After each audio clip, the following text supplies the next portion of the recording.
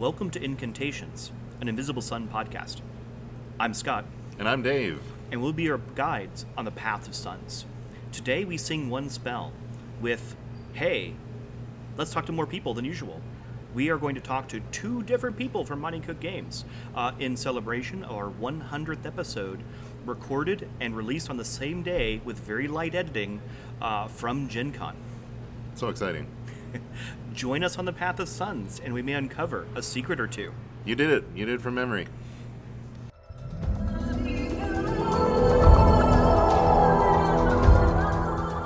We are honored to have with us this morning two members of the MCG team. Darcy is returning to talk to us. She's been on the podcast before, but we are joined for the first time by Sean Reynolds from MCG. If you would take a moment to introduce yourself, tell us a little bit about your background and connections to Invisible Sun. Hey everybody, it's Darcy, and I'm really happy to be back here. It's cool to be in person recording too. Yay. Yay! So I'm Darcy Ross. I'm the Community Relations Coordinator. My training comes from Snailology, so I'm all about weird squeaky creatures, and we're going to talk a little bit about some of my love of weird squeaky creatures today, probably. Awesome. And I'm Sean Reynolds. I'm a designer at MCG. I'm part of Monty's original playtest group for Invisible Sun, and you may know me as Saru Big Punch from the Raven Ones, which you have our live stream on Twitch of Invisible Sun. Very good. How about we start with kind of a broad question. What have you enjoyed about Invisible Sun that you hadn't experienced or hadn't experienced regularly with other games?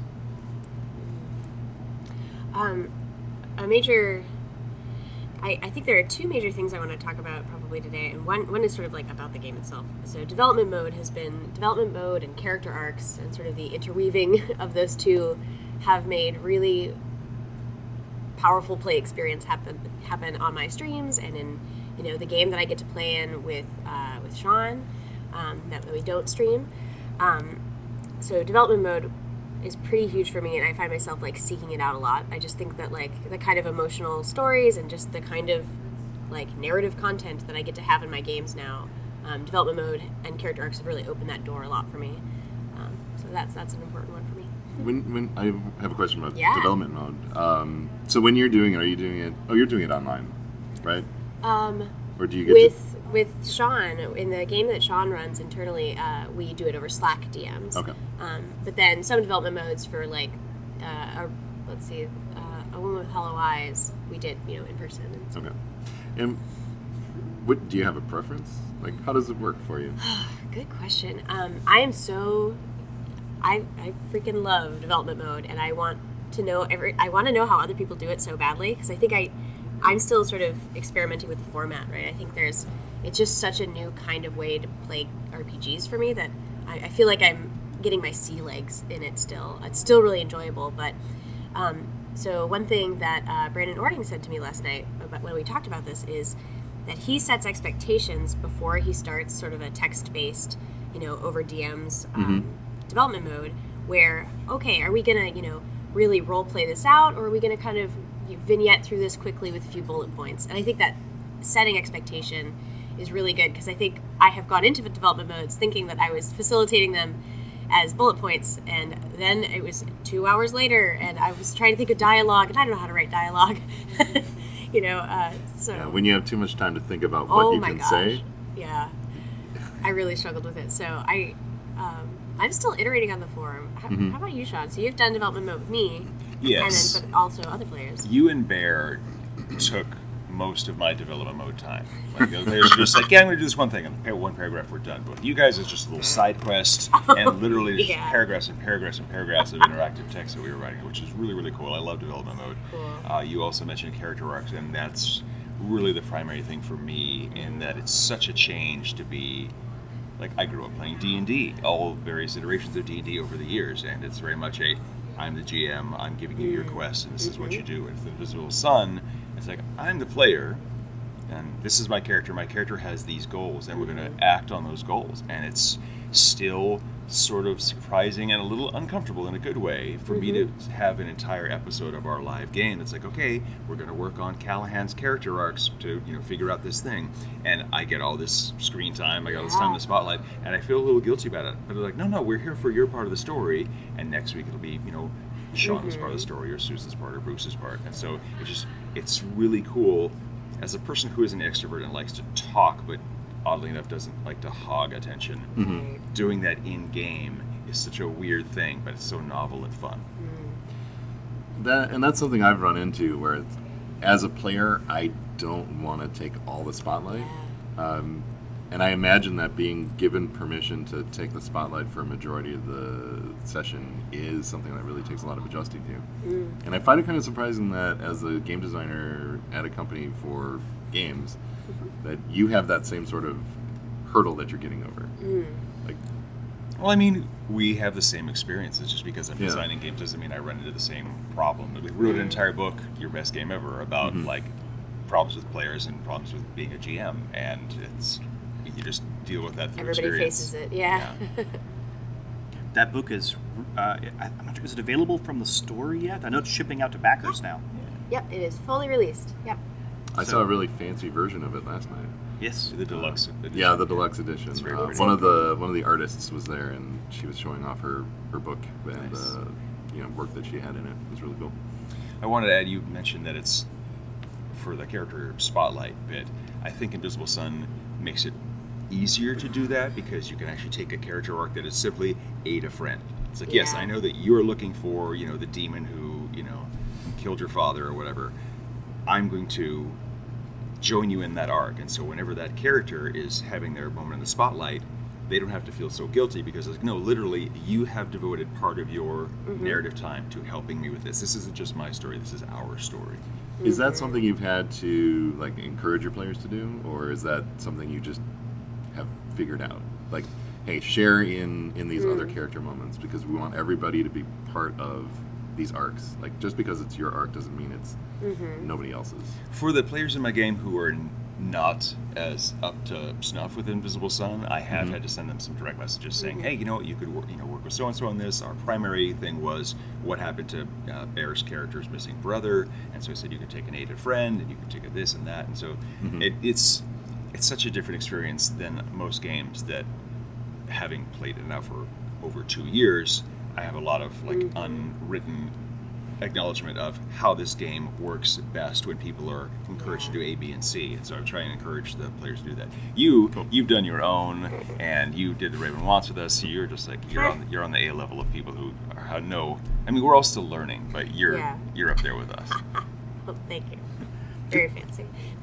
Because learning this game is not like some other transitions from games where the core experience is intended to be similar, but maybe different bonuses, maybe different dice types, but the core experience is the same. One thing I've been wondering, and I don't think it's an answerable question, is the extent to which the design of the game to scale from one-on-one to party-based play, all in the same narrative, predisposes it to a different type of story. Because in all of the examples from actual play and the stories I've heard from other people's games, Invisible Sun games involve direct connections to players and sort of emotional exploration more than many other games, really any other games I've ever played.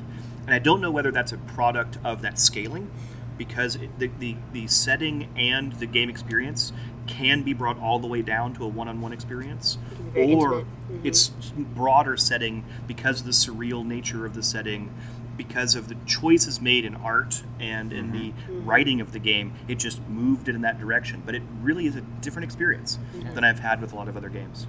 And we do that sort of thing in television. You'll have an ensemble cast, and you'll suddenly have an episode that's all about what this one character has been doing, and you can kind of backfill over the past few episodes. Oh, they've been dealing with this the whole time, and you get that with development mode. Totally. Like somebody shows up at the game, it's like, oh, this thing happened. And you're like, when did this happen? Well, clearly this is development mode. But you have all this emotional, positive or negative baggage that comes along with it, that it becomes part of the group experience. That, as you said, it just expands or contracts to be whatever the current mode of play is, and it's really, really fun.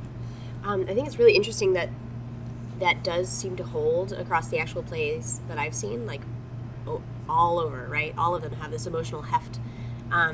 but I think that's even more fascinating to me because of the way, and I think this is one of the major things that I take away from Invisible Sun and I cherish about it, and I don't quite understand it, which is good. Invisible Sun, full of secrets and mystery. It's the fact that, like, there's this, the community so wildly interwove around this game, right? There's just, and, you know, I wonder if it has something to do with the scaling too, right? You know, Invisible Sun wanted to be, you know, has these mechanics available for when you don't have all the players at the table, when you have a new player in from out of town. So it already had this sort of mechanical structure to say, okay, we can accommodate sort of shifting casts, but now the community has taken it to 11, right? With these, you know, actual plays that are constantly crossing over characters, with home games that are taking characters from actual plays. Oh, yeah. And then, you know, I especially am fascinated that people can cross over on these actual plays, and, you know, so you're taking in a new person with this cast, and to still have, like, to not be able to not have to really ramp up to the emotional heft is pretty impressive. Like, I'm just, and I think part, you know, a lot of it's from character arcs and from development mode, right? You know, you have a good sense of your character, you have how your characters interrelate and, like, what they want, and I guess people are just, like, ready to bring the emotions to the table by this point, right? Yeah. So I guess I'm fascinated by the, like, wider connective, like, net of Invisible Sun players and performers, and, like, I'm just so impressed that's sprung up around this game. And I think some of that is because everybody's narrative is at least has one foot in Saturnine. And so rather than, like, a traditional fantasy That's a campaign great where, point. like, oh, I'm bringing my elf into your game, your elf is from an entirely different world. That's a In great point. Invisible Sun, it's like, no, I'm from this other neighborhood, but you've been through there. You had, you know, an Yeah. interaction with an NPC, so you know where I'm from. We have seen the same sort of strange things in our home city. So that kind of cements the connection and the presence of that character in the ongoing narrative. It's really about how everyone is telling stories in Saturnine. Yeah. And you're just kind of bumping into some people who are not inside your normal circle of Yeah. PCs every now and then. Yeah, I was talking to Brandon Ording last night. He said he believes all of the Raven Wants What You Have main characters he's brought all of them into his campaign at one time or another. And so yes. that spirit of sharing is certainly Yeah. there.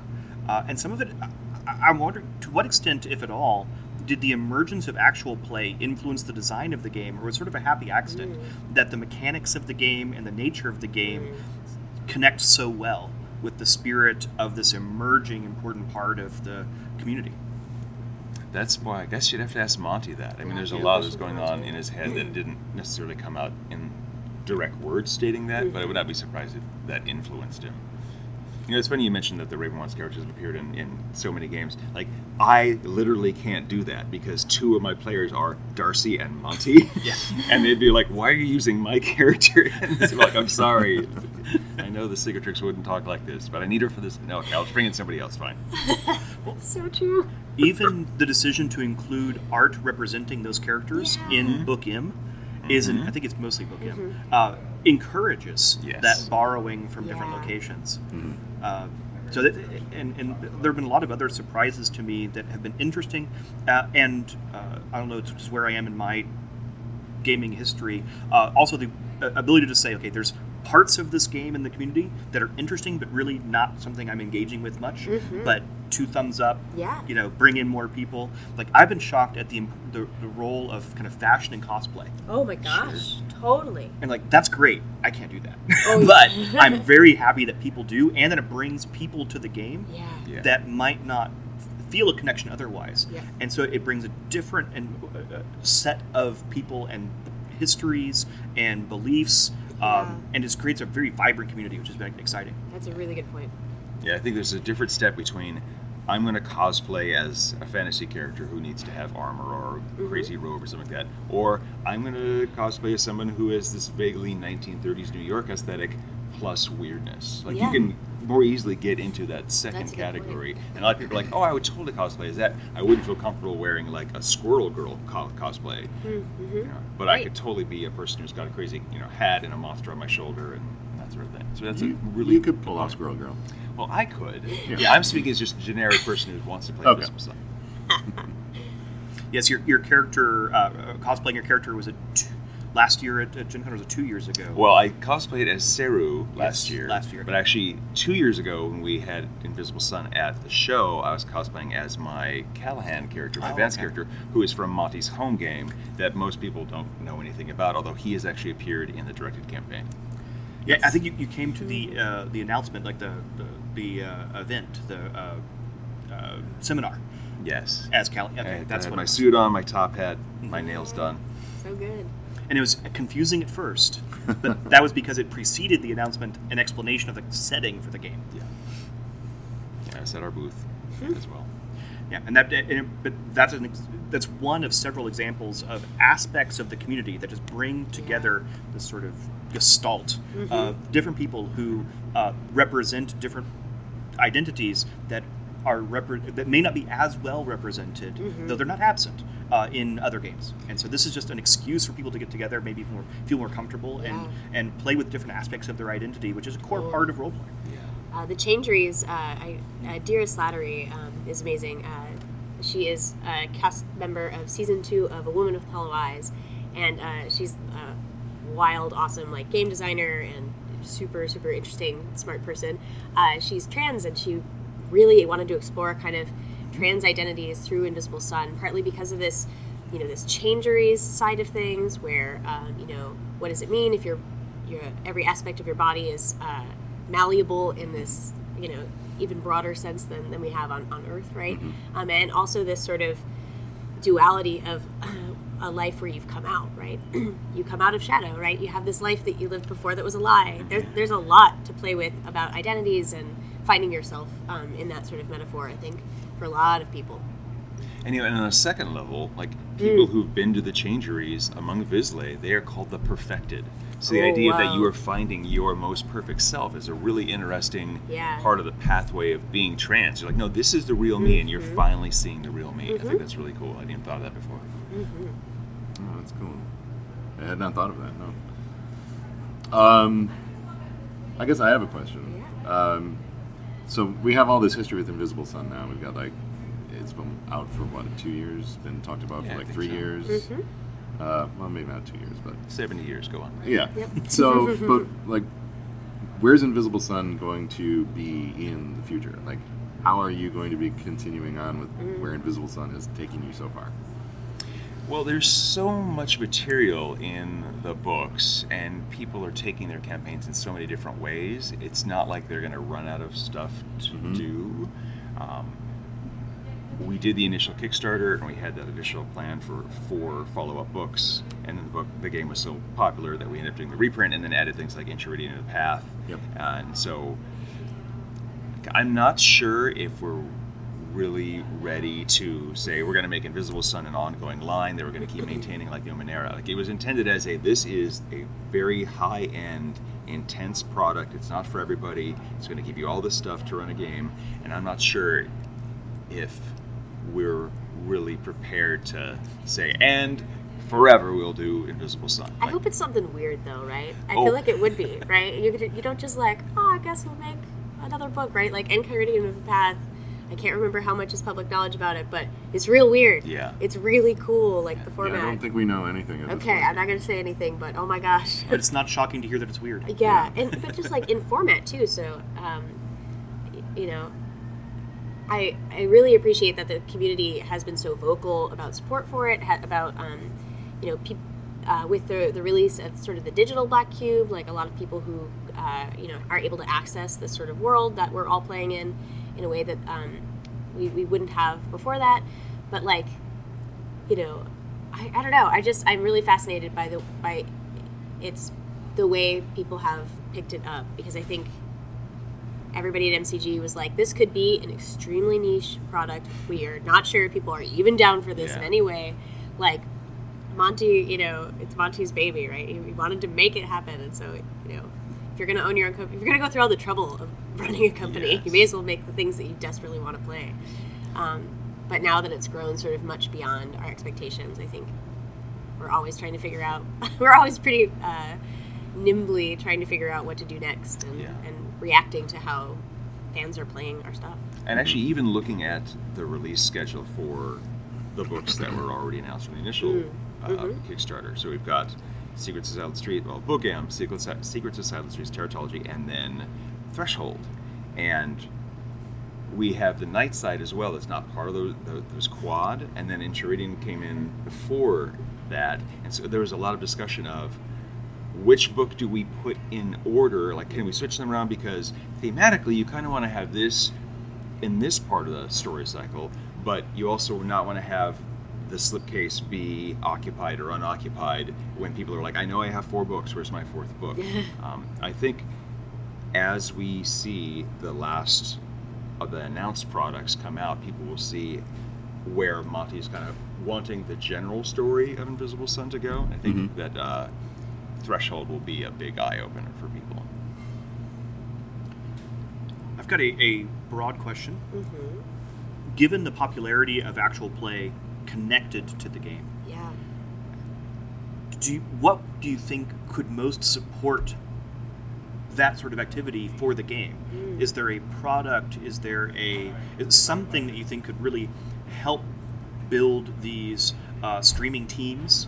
And how could that influence the game moving forward? Though obviously this is not an announcement. This is just sort of what's your dream product to serve that purpose? That's such an interesting question. The thing that came to mind immediately, speaking to my role as community relations coordinator, right? I was going to say having a place where, having some sort of single place where like all these streamers can sort of go and talk about their experiences, some sort of organized like communication place where all the streamers can sort of go, share material, share ideas, also have updates about their campaigns and things. Would be really convenient for Darcy, who wants to say social medialize all of this really cool stuff they're doing. So I always appreciate when people like tag us, because I'm always trying to keep track of it, but it's sort of all over the place. But I actually take it back, like the people who are in that community who want to be part of the broader network of streamers are kind of already reaching out to each other, like over Discords, so it's not that siloed. I'm trying to think if there are any like technological tools, like some streams, but like it's kind of been cool to see the way that all these different streams like innovate, right? Like whether they have kind of GIFs in the back that are showing like really cool weird effects that make everything weird and surreal as you're watching the show, whether it's really fancy sort of Path of Suns animations and showing the cards. So I'm trying to think of what would best support that community, and I don't quite have an answer yet. Do you have any thoughts, Sean? It's interesting because you're coming at it from a technological perspective, because you deal with all these people directly and the physical needs of making their streams happen. Yeah. And I'm just thinking of it in terms of game design. And I think the closest thing we have is, now that the directed campaign is like almost done, like that's really the closest to a super adventure that Invisible Sun's ever going to get. And I think as more people get there, like you could start the directed campaign right now, and then you could advance your players through it as part of your stream. And I think it'd be really interesting if a lot of streamers just said, we're going to do the directed campaign. And because the directed campaign is not meant to be, this is the main story, this is just kind of like a wide path for you to take your characters on, and they're going to have their own character arcs. I think it'd be really interesting to see a lot of different streaming groups take that path, and you can see how the characters in that story evolve through those particular challenges, but in different iterations from every Twitch stream. It's almost like simultaneous reboots of a particular franchise. Everyone's going through this. Or it's like, as they say in Battlestar Galactica, this has all happened before and it shall all happen again. And so it's just like, oh, when this other group did that, so-and-so became the primary character and this thing tragically happened. Or in this other group, this character became the focus and they succeeded beyond their wildest dreams. Yeah, and so just really comparing cool. those two different aspects. I know a product that I want. It is inspired by the GM and player notebooks that just came out for your best game ever, which I absolutely love. I'm sort of making claw hands right now, dear listeners, because of how much I love these notebooks. It shows up on the waveform, actually. Oh, good, perfect. They're very strong claw hands. What I would like is, I love the guiding hand. I love these player and GM notebooks, and I think what I like about this style of notebook is that it's got just spots for you to put things that you're going to need, and it's also it acts both as like an easier place for like a slightly pre-organized place for me to store my notes, which is great, but also it inspires me, right? Like there are boxes that are like, okay, you know, what are some of your character's quirks or phrases they've said that inspires me to start thinking about deeper aspects of my character, right? I would love to have like a notebook where I could maybe keep notes on my development modes or something, right? Because sometimes I feel like they're scattered to the winds. So I would love like a cool, weirdly designed, you know, piece of art, you know, stickers or something with the Sooth card that you pulled, right? Oh, I could just, nice. I don't know. I think there's a lot of wild design that you can play with there. Note to self: Sooth card stickers. We should do that. Sooth card stickers would be cool. And every third, fourth page, it's like, oh well, here's some names that are Yeah, thematic, and yeah. then 4 pages later, it's by now you probably want some locations, sort of like the guiding hands. Yeah. And then have Gosh, 7 I different love that. versions of that because it's just randomizing which Yeah. names, randomizing which locations. That could be a lot of fun. In terms of places to share, I know Jason Robinson's Notion and Secret Yeah. Cellar are trying to get that kind of nexus where people are sharing content, Yeah. and it's been difficult to get that up and running, but it is an active effort. Yeah. I should Yeah, work closer with that. They're approaching it like as sort of a multiverse for Invisible Sun, right? Right, and they're occasionally publishing news articles and news papers from Saturnine, reporting on events from different campaigns, Streams, from yeah. streams and people's campaigns, whatever. I think they're happy with whatever content is brought to them. So whether it's Yeah. people's home game that's never streamed and otherwise no one would have access to it, they're happy to get that word out for the people who are not comfortable streaming. But then to bring in aspects from the streams as well. I love that Saturnine Infinitely, or what's the Crepuscular Notion? Is that the name of the Yes. actual paper? Got it. Yeah, I don't want to try and pronounce that first word. Crepuscular, Thank you. which is not the same as corpuscular. Right. Two very different things. And that word exists. I frequently joke about not worrying too much about pronouncing words that Don't are exist. fake words. But that word exists, so I'm more Yep. careful about that. Yeah. Any last thoughts on just your... We've talked a lot about your reaction to the development of the community and kind of where the game is, a little bit about where the game's going. But maybe as a capstone question, how has playing this game and developing this game changed the way you think about developing games and writing games moving forward? Well, I guess that's a me question. I need a moment to think. Oh, not just you. I'd like to hear his answer first. So I just finished writing Stay Alive, a book on horror, and like having written 192 pages on just one single topic, just the general topic of horror, and how you manage a horror game, like dealing with Invisible Sun and its permutations, kind of colored that because like when you have a narrative in Invisible Sun, you're going to be talking about controversial things. So I'm just like, oh, like my character, his twin brother is missing, or so and so you're avenging a murder or something like that. And in horror, there are a lot of push button topics. Mostly it's push button topics, but you have to. I don't know if you can hear them or not. That's fine. Okay. We'll edit that part out. Okay, good. Thank you. Yeah, they're editing this out. But with horror, you have these push button topics that like people are agreeing to be scared about, but they're going to have other topics that they don't want to be scared about, and so you need to know where the safe places to scare somebody is. And so there's like an entire chapter in this book, and Darcy's read it, I think, talking about consent and saying, okay, literally there's a checklist that's like, okay, if you have issues with spiders, if you have issues with kids being harmed, if you have issues with drug use, like these are things I don't want to talk about in the game. And like a lot of that just comes from Invisible Sun giving people a comfortable space either as a group or in development mode to delve into some of those serious things that they want to talk about, but under very protected parameters. So yeah, that's already started to spill over to other things that I'm doing. Cool. That's so cool. So for me, I think sort of a design preference that I've had for a long time is like, keep it simple, right? I'm very like, you know, give me lasers and feelings, because a lot of what I like to do is get new people into RPGs, right? So I really find myself gravitating towards systems that have, you know, pretty core mechanics, and like, you know, the Cypher system in Numenera, right? You know, it all boils down to a difficulty and, you know, and a roll, right? It's very streamlined. Invisible Sun has got a lot of wild subsystems happening. There's all these different ways to engage with magic.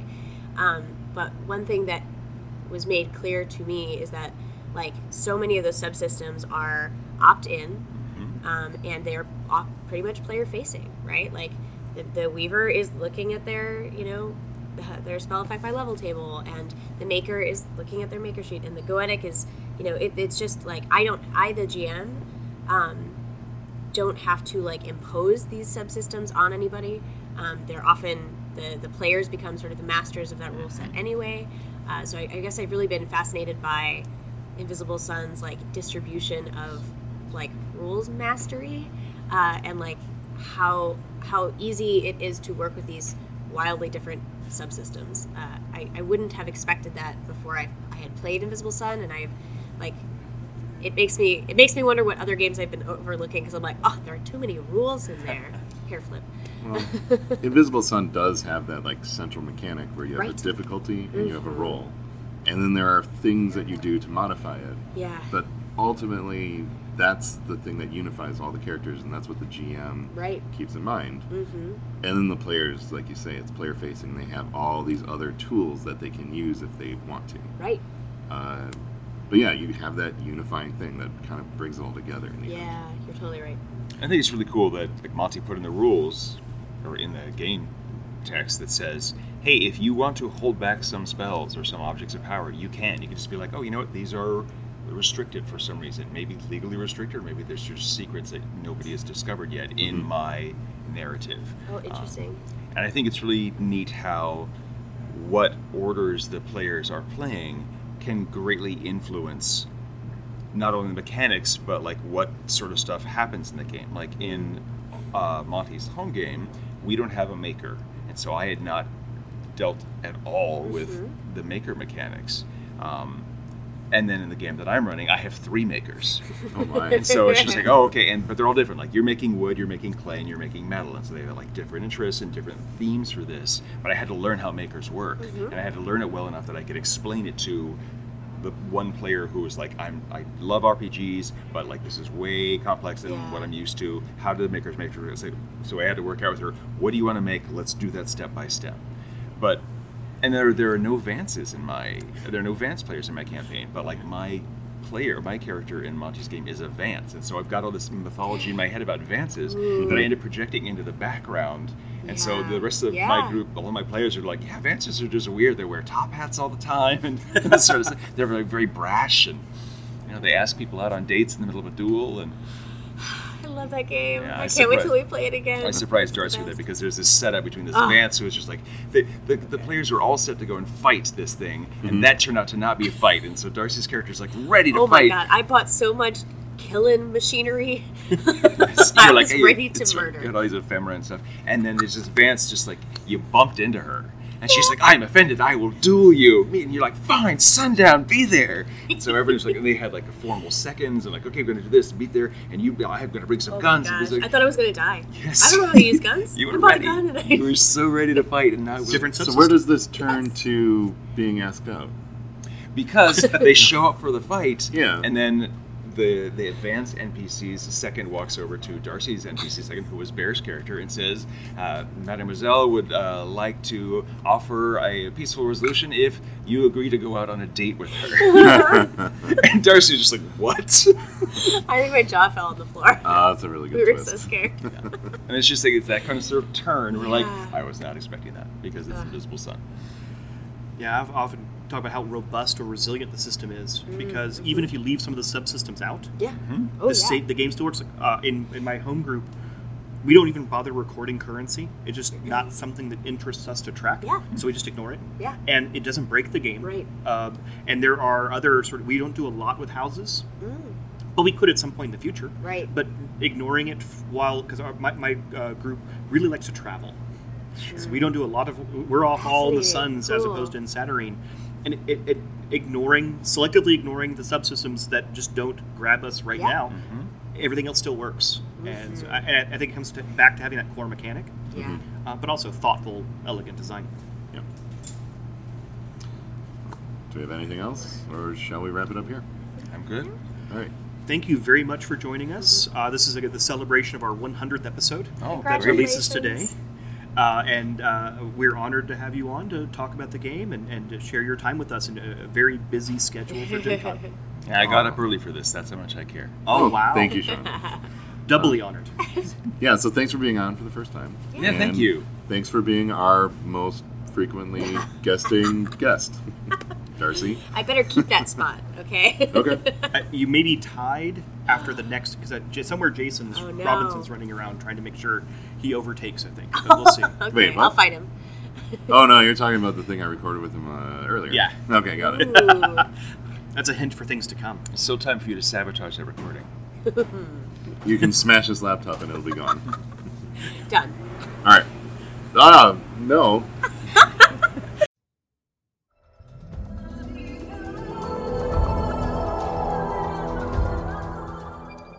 This ends our walk. Maybe you discovered something today. Maybe you need to look closer.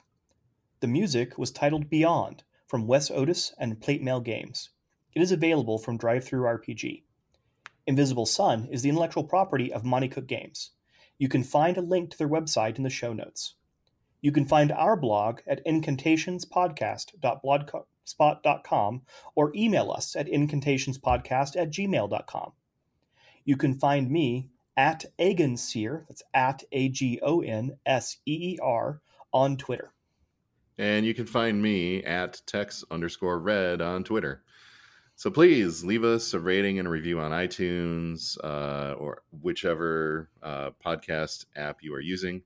It really helps us out. We also like seeing ratings and reviews, whether they're good or bad. Or else just tell a friend about the show. That's another great way to get the word out and help people find us.